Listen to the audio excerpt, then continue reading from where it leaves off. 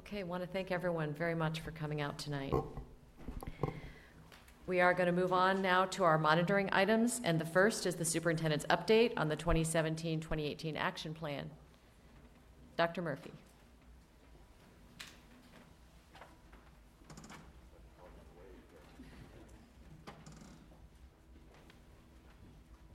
So Grady, I was wondering if you could do me a favor. Yes, thank you. I abruptly left there and didn't correct the chair.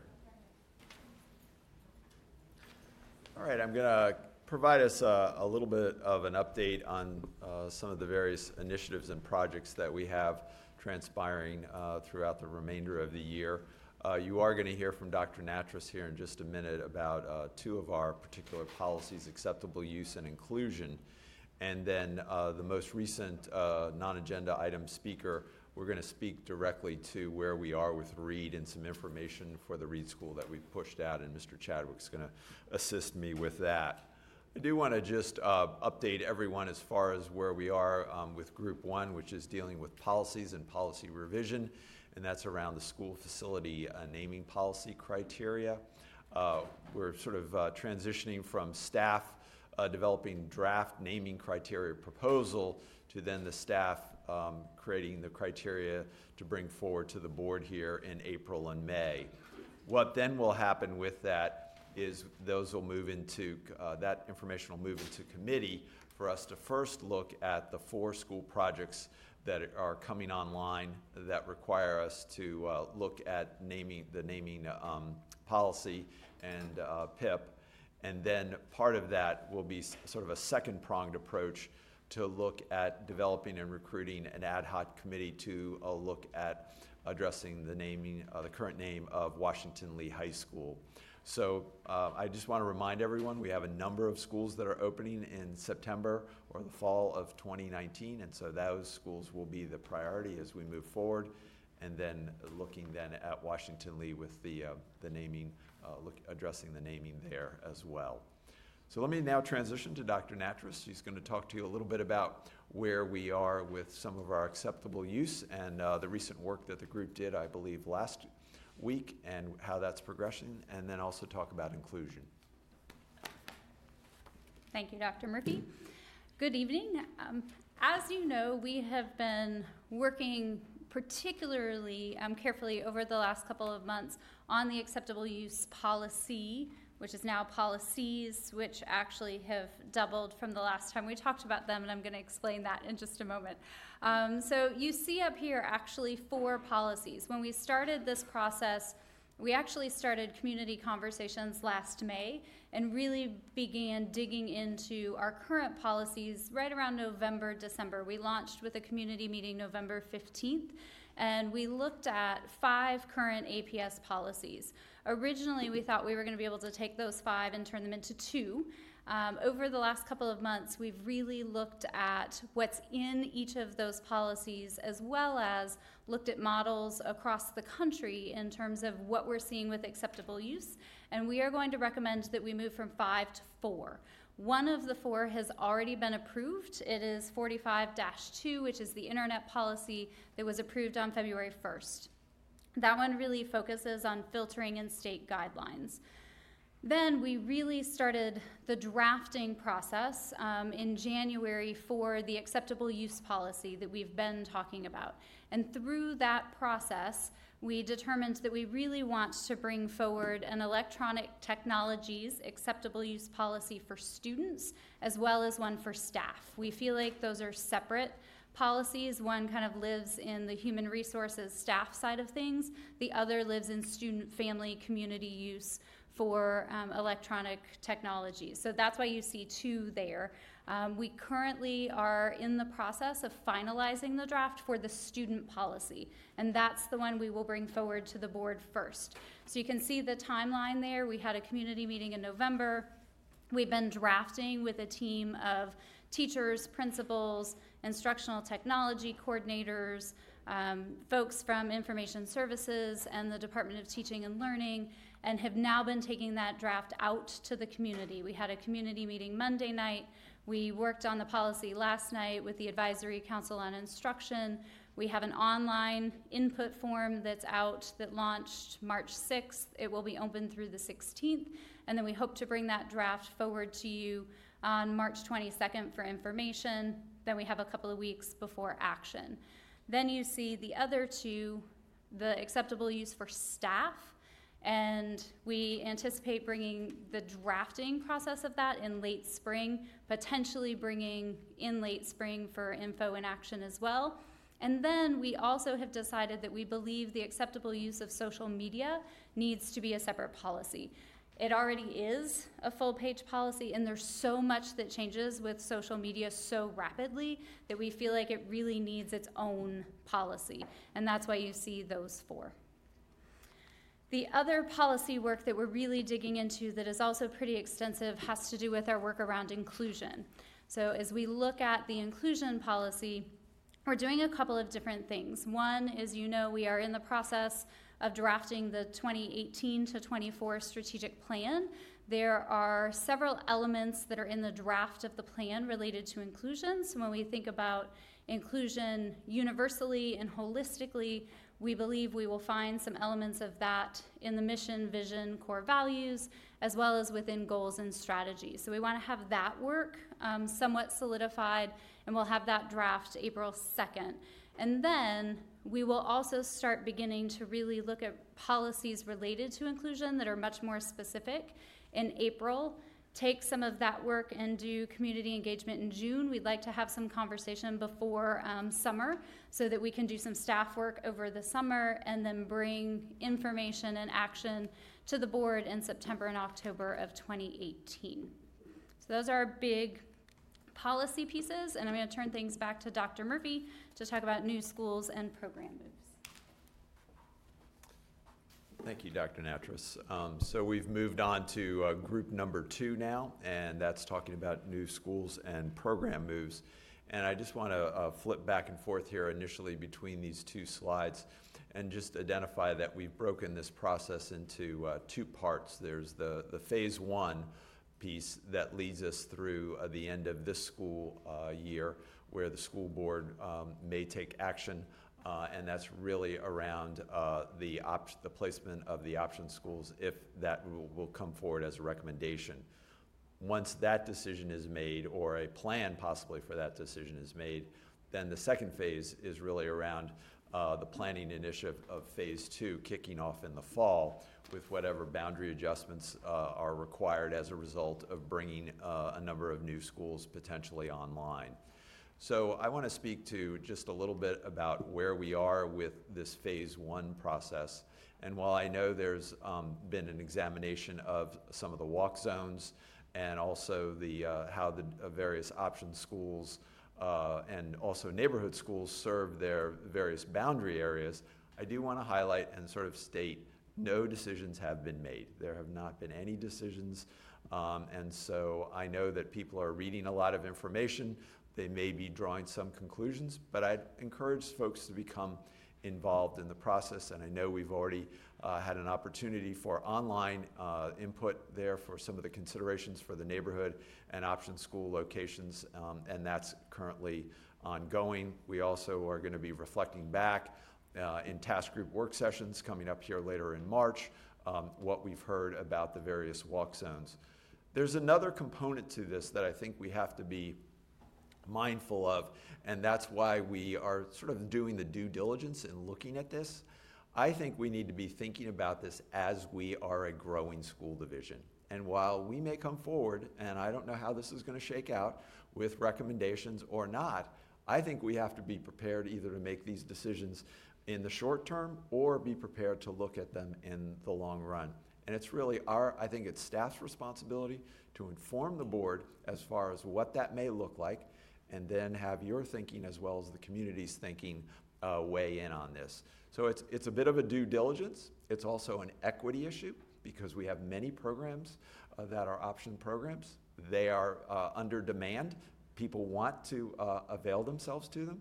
So is there an opportunity for us to look at potentially allowing more students to participate in some of those option programs? And I think that just speaks very clearly to what our values are and how we want to make sure that we provide opportunities for students. So my encouragement to all of those folks out there is to become involved, become a little bit knowledgeable, and also help us inform the process. Based on that then phase 1 piece, we'll come back with the phase 2 and then move through some of the similar processes that we've used with both the high school and the middle school process as far as how we engage the community and then exercise those boundary moves. I do want to make note that all this will then come into play in the fall of 2019 for our new boundaries being implemented with the number of new schools that we have coming online. So again, I just want to say thank you to all those folks for their patience with this, and I encourage you to continue to engage and access the information that's available on the Engage website. We are moving now to Group 3 that talks a little bit about operational planning. You are going to be hearing shortly from Lisa Stingle, our Director of Planning, and she's going to be talking about the Arlington Facility and Student Accommodation Plan, also projections and capacity. We're going to follow then into subsequent meetings with the Capital Improvement Plan Framework, March 22nd for info, and then April 5th for action. This is a CIP year, so shortly after the budget closes out, we will kick off the CIP process for this year, and that'll end for us here just prior to the end of the school year. Dr. Natras and Ms. Stingle also are moving forward with the 2018-2024 strategic plan. Currently, there is an online questionnaire that is available, and we're soliciting community input, and that's a draft of the goals and the strategies. And I want to commend Ted Black and Meredith Purple, our 2 chairs. They've done tremendous work along with the committee, and I think thank you to the community also that provided some feedback recently about some of the information that we had pushed out, but that also allowed the committee to kind of dig in, and I think some of the things they've produced have been very, very helpful, and so check those things out online. I talked about this in my superintendent announcements, just highlighting again, we're in the budget process. We've got the public hearing on March the 22nd on my proposed budget, and then we've got the April 3rd, we've got an upcoming work session number 5. I'm going to turn now to Mr. Chadwick to talk a little bit about where we are with the Reed School building. We pushed out some information tonight. It was noted that we did have the concept design, I believe, slated for this evening's board meeting. However, because of some of the escalation with all of the options, we want to bring this back to the building level planning committee, and you can see that March 14th meeting. They are planning to convene then and then talk and assess kind of where we are given the amount of funding that was provided, and then get their thinking about how we can move forward and meet the budget and also meet some of the needs that the community has identified. But Mr. Chadwick, I was wondering if I could talk to you. We did push out a communique today, and if you could highlight some of the aspects of that communique. Yes, Dr. Murphy. As Dr. Murphy stated, we were going to present the concept design to you this evening for information. We had intended to recommend the integrated option, but are no longer able to do so because the concept design cost estimate for that option significantly exceeds the funding available for the project. The final design cost estimates completed by the architecture engineering team and the construction manager, that at risk, that's 2 separate estimates, were both higher for all 6 of the alternative design options than preliminary estimates that were prepared earlier in the process. To ensure that the school board's action is based on the most complete and up-to-date information, final estimates are prepared at the end of each project phase. While initial project estimates were developed earlier in the process on Reed, the recent final estimates were higher due to more information being available on each option. The current estimates reflect the latest construction costs, which, as you know from our other projects, are rapidly rising in the DC metropolitan region due to the amount of construction activity and other factors. And they also reflect the most current prediction of what escalation will be through the time of completion of these projects. So we are proposing to hold an additional joint BLPC-PFRC meeting. All the meetings on the project have been joint meetings of both those committees. Will be held on Wednesday, March the 4th, as Dr. Murphy announced. The meeting will take place in the Reed Multipurpose Room, as all the other meetings have, and it will begin at 7 p.m. The focus of the March 14th meeting will be to provide an additional opportunity to discuss and hear input on the concept design cost estimates for the bridge and upper-lower options, the two options now under consideration. Based on previous review, staff has determined that the following four options are not feasible based on feedback from the BLPC and PFRC, the Department of Teaching and Learning, and or the cost estimates that have been received. The integrated option, these are the four that are now determined not to be feasible. Integrated option, which was the preferred or is the preferred option of the BLPC and PFRC, is $5 to $6 million over the $49 million maximum funding available approved by the school board in the last CIP. The standalone option is also $5 to $6 million over the $49 million maximum funding available. The North option, while close to the $49 million maximum funding available, was not highly favored by the BLPC and the PFRC. And the East option is under the $49 million maximum funding available, but is least favored by the BLPC and PFRC and does not provide optimal learning environments for our students. The meeting on March 14th will allow time for the BLPC, PFRC, and members of the community to provide feedback on the bridge and upper-lower options. Both options are close to the $49 million maximum funding available, and the final recommendation will be presented to the school board at the March 22nd or April 5th school board meetings. Anyone who wishes to provide input may do so during the public comments section at the March 14th meeting, or for those who cannot attend, they may contact the BLPC or PFRC chairs or email comments to engage@apsva.us. More details and past presentations can be found on the Engage webpage. Just select the READ project from the list of current initiatives. Thank you. Mr. Chadwick, I was wondering, maybe you did mention it, but the two options that you are discussing, I know the integrated option was the selected initially. What were the rankings of the two options that you'll be discussing on the 14th? They were in the ranking that was conducted of the 6 schemes. Those 2 schemes were second and third, ranked by both the BLPC and the PFRC. Okay. All right. Well, thank you. I know there has been some concern also expressed by the community. I also think that we've pushed out some information. I want to thank both the chair of the BLPC and also the PFRC for their support and helping us as we kind of move through the Reed School building and some of the next steps that we'll be taking there. Moving on with the Career Center, we've got Ms. Talento as our board representative for the Career Center Working Group, and that group, under the guidance of Kathleen McSweeney as the chair, continues to do their work. We're also slated to be able to, for the summer of 2018, accommodate the additional growth of Arlington Tech's enrollment, which is slated now to be close to 350 students. We are continuing to move forward here with the Education Center.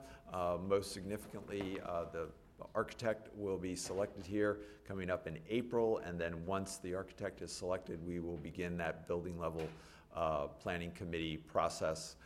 I think one of the pivot points, though, here is the result of the strategic plan and kind of guiding and defining the instructional program that will be here and how this space will be utilized.